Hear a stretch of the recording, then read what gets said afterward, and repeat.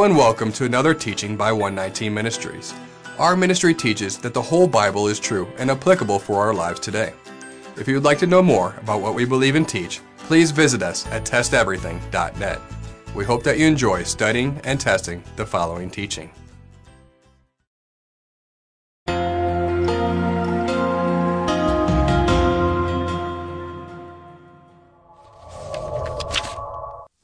In part 1 of this series, we discussed how the Hebrew word for name, Shem, really means character or authority.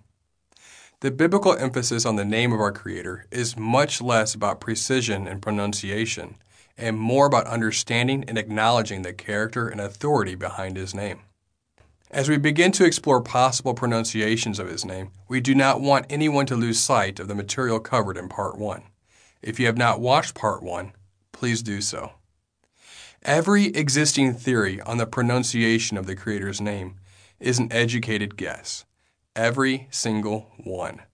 No one can declare with any degree of certainty that they know how to pronounce the Creator's name. Some educated guesses are better than others, and some we can even definitively prove to be impossible. Anyone looking for definitive proof on how to precisely pronounce the name as a product of this teaching series should prepare to be disappointed. Archaeologists are still looking for Moses' tape recorder, and until it is found, any pronunciation is a matter of speculation. We will discuss our educated guess on the matter, and also discuss the pros and cons of other more popular positions. Our opinion is just that, an opinion. We will not elevate our opinion to fact, and we will never disagree with anyone stating that we could be wrong. Anyone's position on how to pronounce the name is just that, an opinion, including ours. The only thing we can say with absolute certainty is there is no certainty. Those causing discord and contention through their supposed absolute stance on an accurate pronunciation are doing so without a solid foundation. We did not state all of that to be discouraging, but to temper the often out-of-control teachings that exist out there in internet land that misplace confidence in supposed understanding. That is not to say that studying the possible pronunciations of the name is not a fascinating and worthwhile study. If it were not, this series would not exist. In this series, we will form a conclusion. Our conclusion may be different than yours, and that is okay. We respect the fact that not everyone will agree with our conclusion, and the fact remains that we may even change our own conclusion at some point in the future, should new evidences be presented. So, let's begin. What is the Tetragrammaton? Our Creator's name is often referred to as the Tetragrammaton. The Tetragrammaton is simply a fancy way of saying the 4 letters. Our Creator's name consists of 4 Hebrew letters. These particular 4 letters exist in the Bible nearly 7,000 times, specifically in the Old Testament, or the Tanakh. The Tetragrammaton became Lord in English Bibles. In English Bibles, translators chose to hide the Tetragrammaton by replacing it with Lord, usually in all capital letters, distinguishing it from when Adonai is translated as Lord, with just the L being capitalized. Just as Jews often say Hashem, Adonai, or Elohim in place of the Tetragrammaton, English translators have adopted a similar practice with the concept of Lord. As covered in part 1, this appears to be due to a misunderstanding of what it means to profane His name. So both Jews and English translators may have had similar reasoning to adopt such a practice. This replacement of the Tetragrammaton appears to have occurred in the ancient New Testament manuscripts that we have available today. Verses in the New Testament that are quoting from the places in the Old Testament that contain the Tetragrammaton replace the Tetragrammaton with the Greek word kurios. It is unlikely that the original manuscripts of the New Testament replaced the Tetragrammaton with kurios, as even some copies of the Septuagint from around that time period still contain the Tetragrammaton in Hebrew. Here's the Tetragrammaton in modern Hebrew letters. Here's the Tetragrammaton in Paleo-Hebrew letters. As already mentioned, there exist numerous ancient manuscripts that retain the Paleo-Hebrew form of the Tetragrammaton in the Hebrew and Greek Septuagint text before it became a practice to hide it. Here is an example. The 4 Hebrew letters of the Tetragrammaton are Yod, He, Vav, He, or Yod-He, Wah-He. With that, we already enter into the first part of the debate that is a vital component in determining how to pronounce the Tetragrammaton. The Vav versus the Wah. There exist two schools of thought on how to pronounce this Hebrew letter as it relates back to the Tetragrammaton. One form of pronunciation is similar to the English V sound, called the Vav. The other form of pronunciation is similar to the English W sound, called the Wah. There exist Hebrew communities today that use the V sound, and there exist Hebrew communities today that use the W sound for this letter. Most Hebrew scholars surmise that the rendering of Vav is a more modern form of pronunciation, derived from linguistic influences of other cultures, whereas the rendering of Wah is the more ancient and accurate form of pronunciation. However, it is not enough to say that most scholars believe this or that and call it a day, though that fact alone should at least carry some weight. It also must be realized that even with the first necessary debate related to the pronunciation of the name, the Vav versus the Wah, neither position can be definitively proved. We have not even entered into the territory of what vowel sounds are present in the Tetragrammaton, and we have already entered into frustrating hair-pulling territory. In case we just lost you there, Hebrew letters, forming written words, do not contain vowels. Vowels, and consequently proper pronunciation, are intended to be simply understood by the reader. So what are we to do? How can we make sense of this? We are going to offer an assumption in hopes that it is a fair assumption. If we desire to understand how to pronounce ancient Hebrew, we should place more value on sources that are more ancient. Fair assumption? After examining all the available evidence in the Vav and Wah debate, we gravitate toward the W sound, or Wah, as being more accurate. If we were forced to declare our level of confidence, we would state that our confidence level of Wah is about 90%, leaving a 10% margin of error for the Vav, or V sound. That is a fairly large margin of error. Each position has evidence, and each position has evidence worth considering. However, after looking at all the available evidence from both sides, eventually a decision has to be made. Let's look at the evidence for each position, starting with the Vav. Some support for the Vav. The geographical evidence. About 150 years ago, there was a study that involved Hebrew scholars visiting Jews in various locations around the world. This was during a time before the world was interconnected, so there was a more linguistic isolation present in these various Jewish groups than exists today. The goal was to discover where various pronunciations of Hebrew letters were in agreement and where there was differences. As also found today, they also found that some groups pronounced the sixth letter of the Hebrew alphabet as a V sound, or Vav, and some pronounced it as a W sound, or a Wah. It was discovered that all the Jews that used the W sound were from Arabic-speaking countries. Arabic, which is similar to Hebrew in many ways, uses a W sound, not a V sound. An interesting outlier was discovered to be the Hebrew-speaking communities in Syria, an Arabic-speaking country. They spoke the sixth letter as a V sound when speaking Hebrew, yet used the W sound when speaking Arabic. In this, it is argued that the Jews of Syria retained the original pronunciation of the V sound and were not influenced by the Arabic W sound like other Jews in Arabic countries. When beginning our exploration into the Wah versus Vav debate, we admit we were quite excited about this information. We were like, wow, it is a Vav. This seems rather conclusive.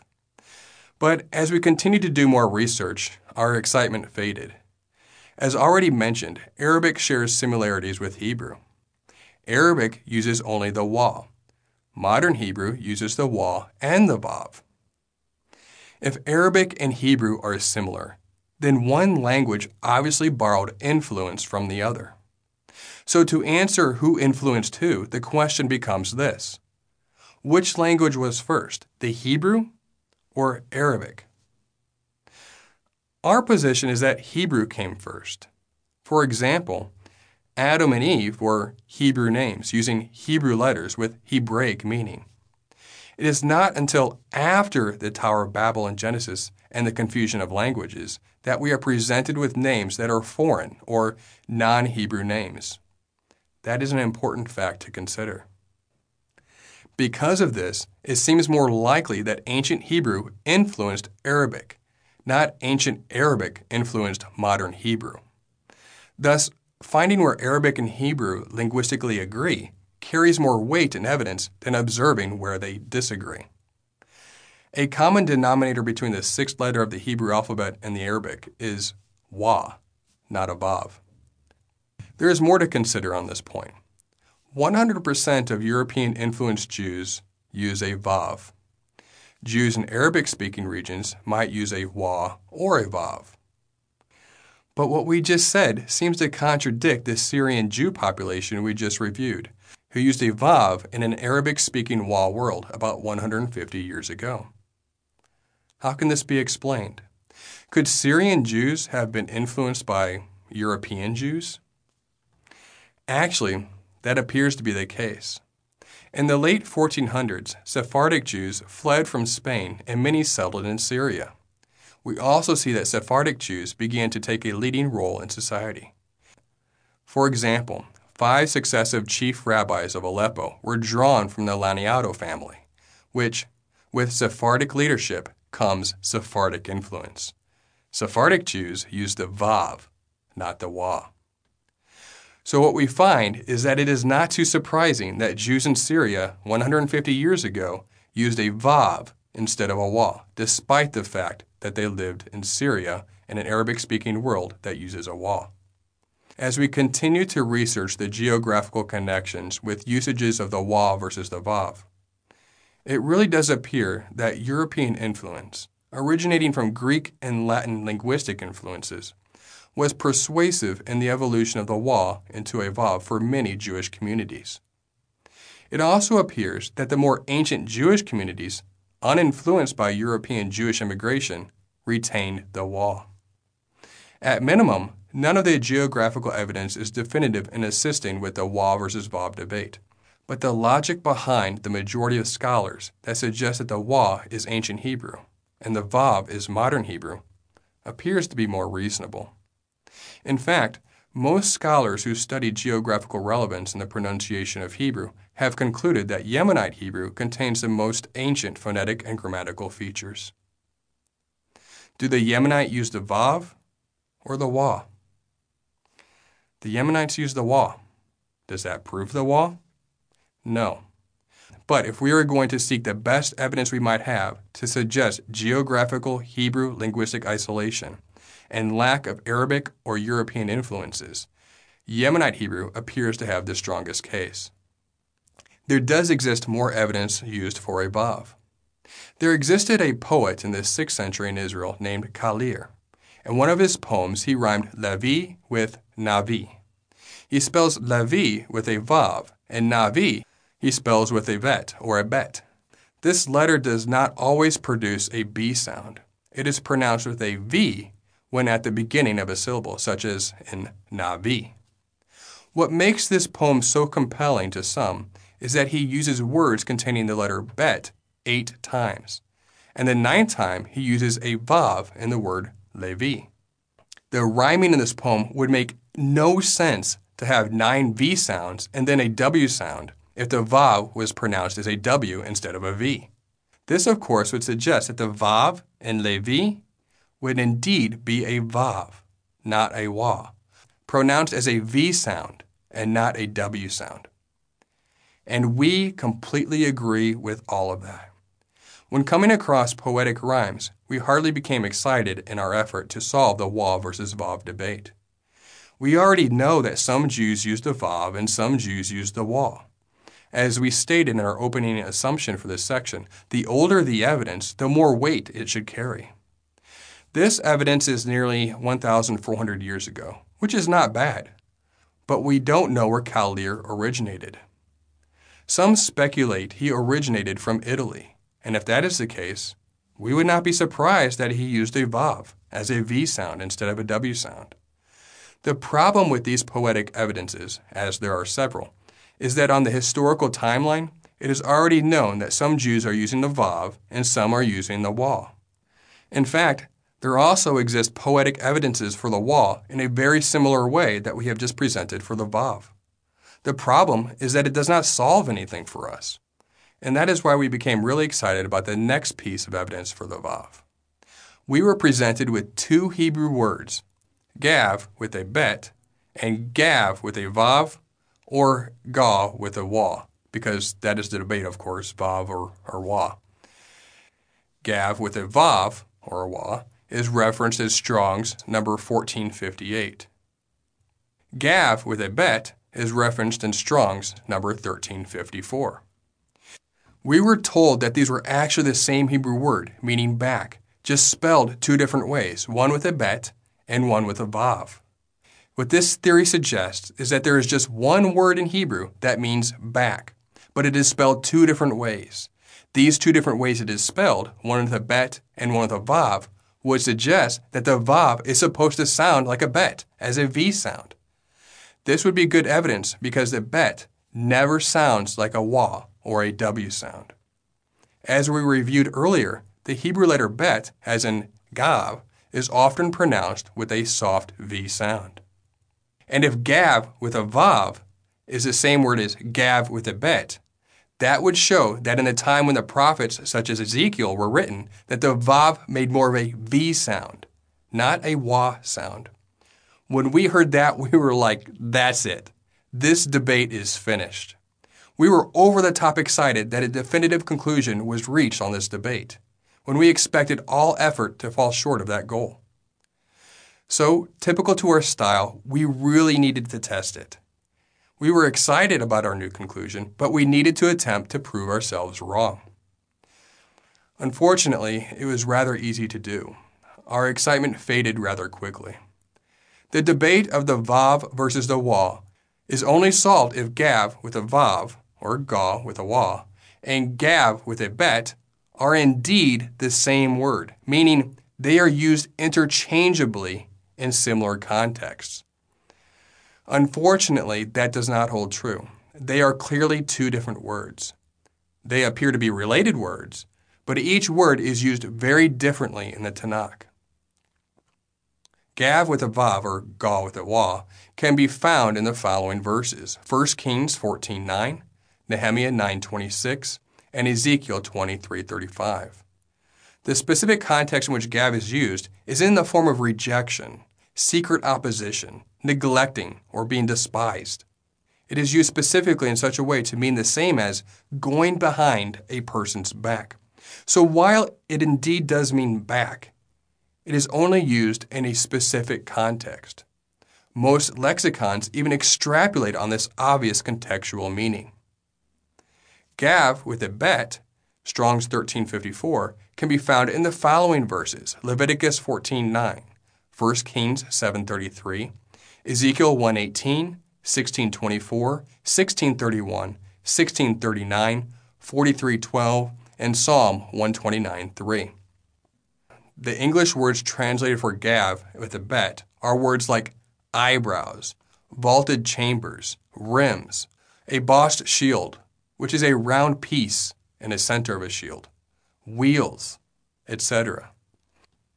Notice the contextual difference between the word gav or ga with a vav or a waw and gav with a bet. These are clearly two different words. Gav or ga with a vav or a waw means back, as in going behind someone's back, or perhaps just back in some modern contexts.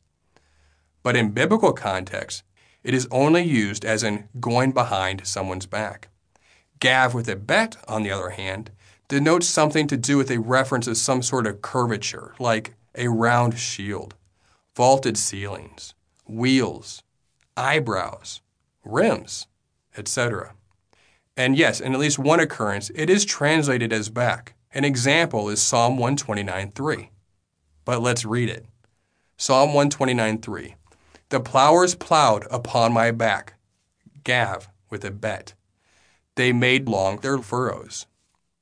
Did you catch it? Back in this context is true to the contextual usage of gav with a bet, denoting curvature. This is a back in the context of plowing. It is a curved or arched back, as in a back plowing a field. We encourage examination of the contextual biblical usage of gav with a bet and gav or gaw in the Tanakh with a vav or a wah. These are clearly two different words. So when seeking support for the vav instead of the wah, we were left rather underwhelmed. We were excited about a couple evidences for the vav at first. However, after further testing, definitive proof for the vav evaded us. We retain that the vav is a possibility, but we see it as the least likely possibility. In our opinion, for whatever that is worth, the wah appears to have better evidence. And as we stated from the beginning, the older the evidence, the more weight we give it. Some support for the wah. The Aramaic connection. If you believe that the Hebrew language is the world's first language, then this next point may carry some weight. Most already know and understand that Aramaic is a linguistic cousin of Hebrew. So, if Hebrew came first, the Aramaic obviously came from the Hebrew language. So does Aramaic use the wah or the vav? Aramaic uses the wah. In fact, if you ask someone how to say David in Aramaic, they will respond by saying Dawood with a wah, not a vav. The common denominator between Hebrew and the related language Aramaic is a wah, not a vav. The Septuagint connection. The Septuagint is a 2,000-plus-year-old Greek translation of the Tanakh, or the Old Testament. In the Septuagint, Hebrew names were often transliterated into Greek. To transliterate a name means to take the letters of one language and replace them with the approximate corresponding letters in another language, attempting to retain some of the original pronunciation. For example, Yisrael becomes Israel in English. They sound similar, but they are still different. You get a sense of what the Hebrew sounds like in English, but it is not exactly how the Hebrew is pronounced. When comparing Hebrew names that included the letter vav or wah with the Greek transliterations, the Greek always uses the vowels upsilon or omega, or a diphthong with one of those letters, but always a vowel sound, never a consonant. The Hebrew letter wah was carried over into the ancient Greek, where it was called a wah and had a W sound. But this letter was dropped at some point, and it seems that the Greek transliterations simply used vowels to represent the Hebrew wah. The Josephus connection. Josephus knew the letters of the Tetragrammaton, and it is generally believed that given who Josephus was, he likely knew how to pronounce the Tetragrammaton accurately. Josephus was a first-century Romano-Jewish scholar and historian who was born in Jerusalem. He was born to a father of priestly descent and a mother who claimed royal ancestry. With that in mind, he provides us an interesting quote. A mitre also of fine linen encompassed his head, which was tied by a blue ribbon. He's talking about the high priest here.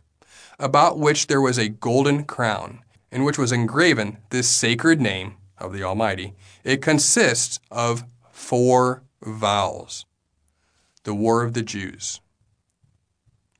Some have speculated here that Josephus was speaking of the Greek rendering of the Tetragrammaton, which looks something like this. It would be an I, an A, a U, and an E, transliterated into English.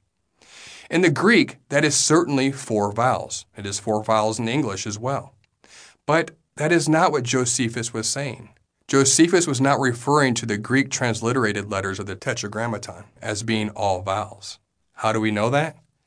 Josephus stated that the letters are engraved on the golden crown of the high priest. The letters that are engraved on the crown of the high priest are Hebrew letters, not Greek letters.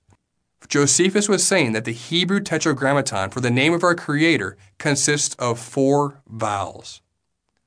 That sounds strange to our ears today because we have always been told that the Tetragrammaton is 4 consonants and that the vowels are missing and everyone runs around trying to find the missing vowels. that just might not be exactly necessary. Since the discovery of the Dead Sea Scrolls, it was discovered that sometimes the Yod, He, Wah, and sometimes the Aleph were used as vowel pointers in the ancient Hebrew manuscripts. That is rather interesting, that each letter of the Tetragrammaton was also used as a vowel in ancient Hebrew. While the Dead Sea Scrolls are rather ancient and compelling, as most manuscripts are over 2,000 years old, the discovery of the Lachish letters, dated to about 600 BCE, further validates that the Yod, He, and Wah were being used as vowels in ancient Hebrew. That was over 2,600 years ago.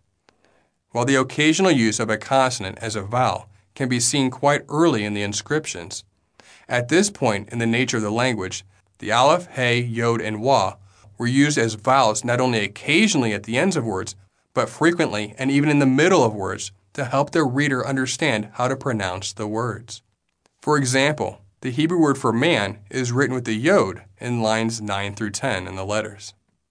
Though there were not yet vowels written for every syllable, what this meant for readers of the Bible is that the common spellings in Hebrew at this point included not just the consonants of the words, but in some places, there were vowels written also. This made understanding the text and reading out loud easier. This helps us as well when we take Josephus into account. Treating the Tetragrammaton as vowels, as according to Josephus, their vocalization would be something like this. The Yod as an E, the He as an A, the Wah as an U, and the He as an A. As a final letter, He in the feminine name would receive an A sound. But in a masculine name, it is an E sound. In sounding out these four vowels, it'd be E, A, U, E.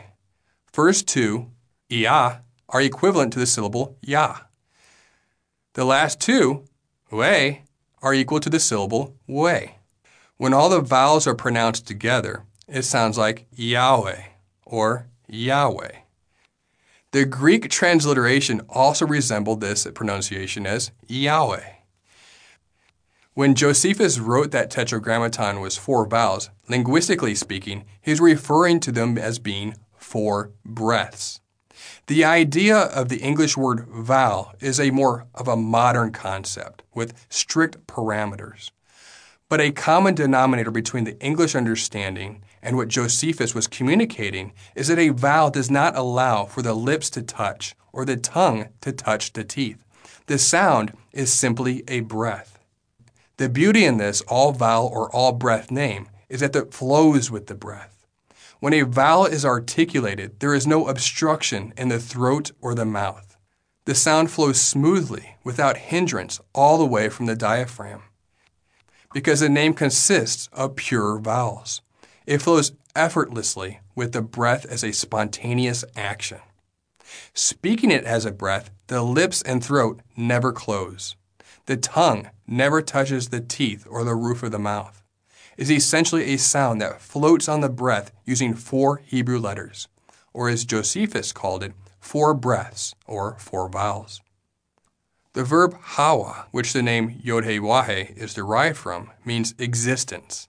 Man exists. We exist because of the breath of our Creator. Treating the pronunciation of the Tetragrammaton as four vowels or breaths does not leave room for a vav, which forces the speaker to touch the bottom lip to the upper teeth to produce a V sound. What is really interesting about this is that the four breaths may be even found in the Tanakh in metaphorical form. Remember, the Hebrew word ruach literally means breath, but it is also translated as wind or spirit as well. With that in mind, could verses referring to the four winds, ruach, or four breaths, be cleverly referring to the authority and character of his name, the Tetragrammaton? For example, Ezekiel 37:9. Then he said to me, prophesy to the breath, ruach, prophesy, son of man, and say to the breath, thus says the Lord God, Yahweh Elohim, come from the four winds, breaths, ruach, O breath, ruach, and breathe on these slain, that they may live. If so, in that instance, we would understand that the four breaths, as the Shem, or name of our Creator literally gives life to those that are dead. It certainly sounds rather fitting.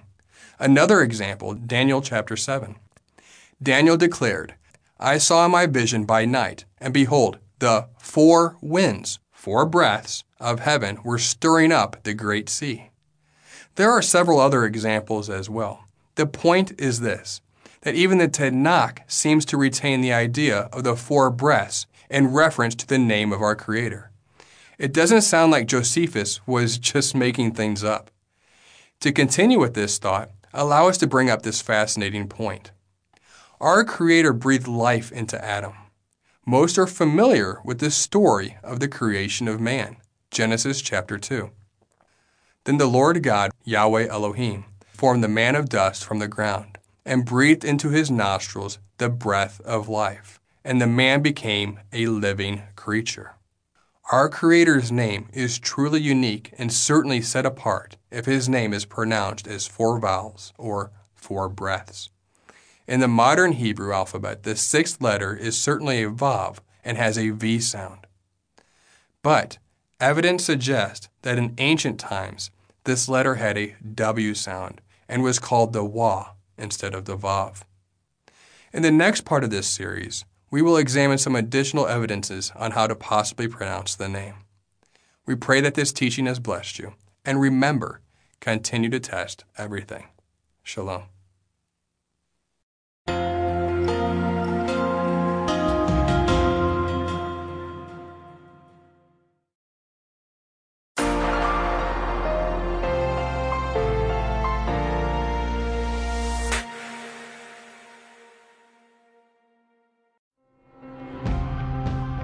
It is because of you, our generous supporters, who make it possible to offer these high-quality teachings completely free of charge. If you feel led to support 119 Ministries so that we can continue this effort, please visit testeverything.net and click on the Support 119 tab. Learn how you can partner with us to take the whole Word of God to the nations.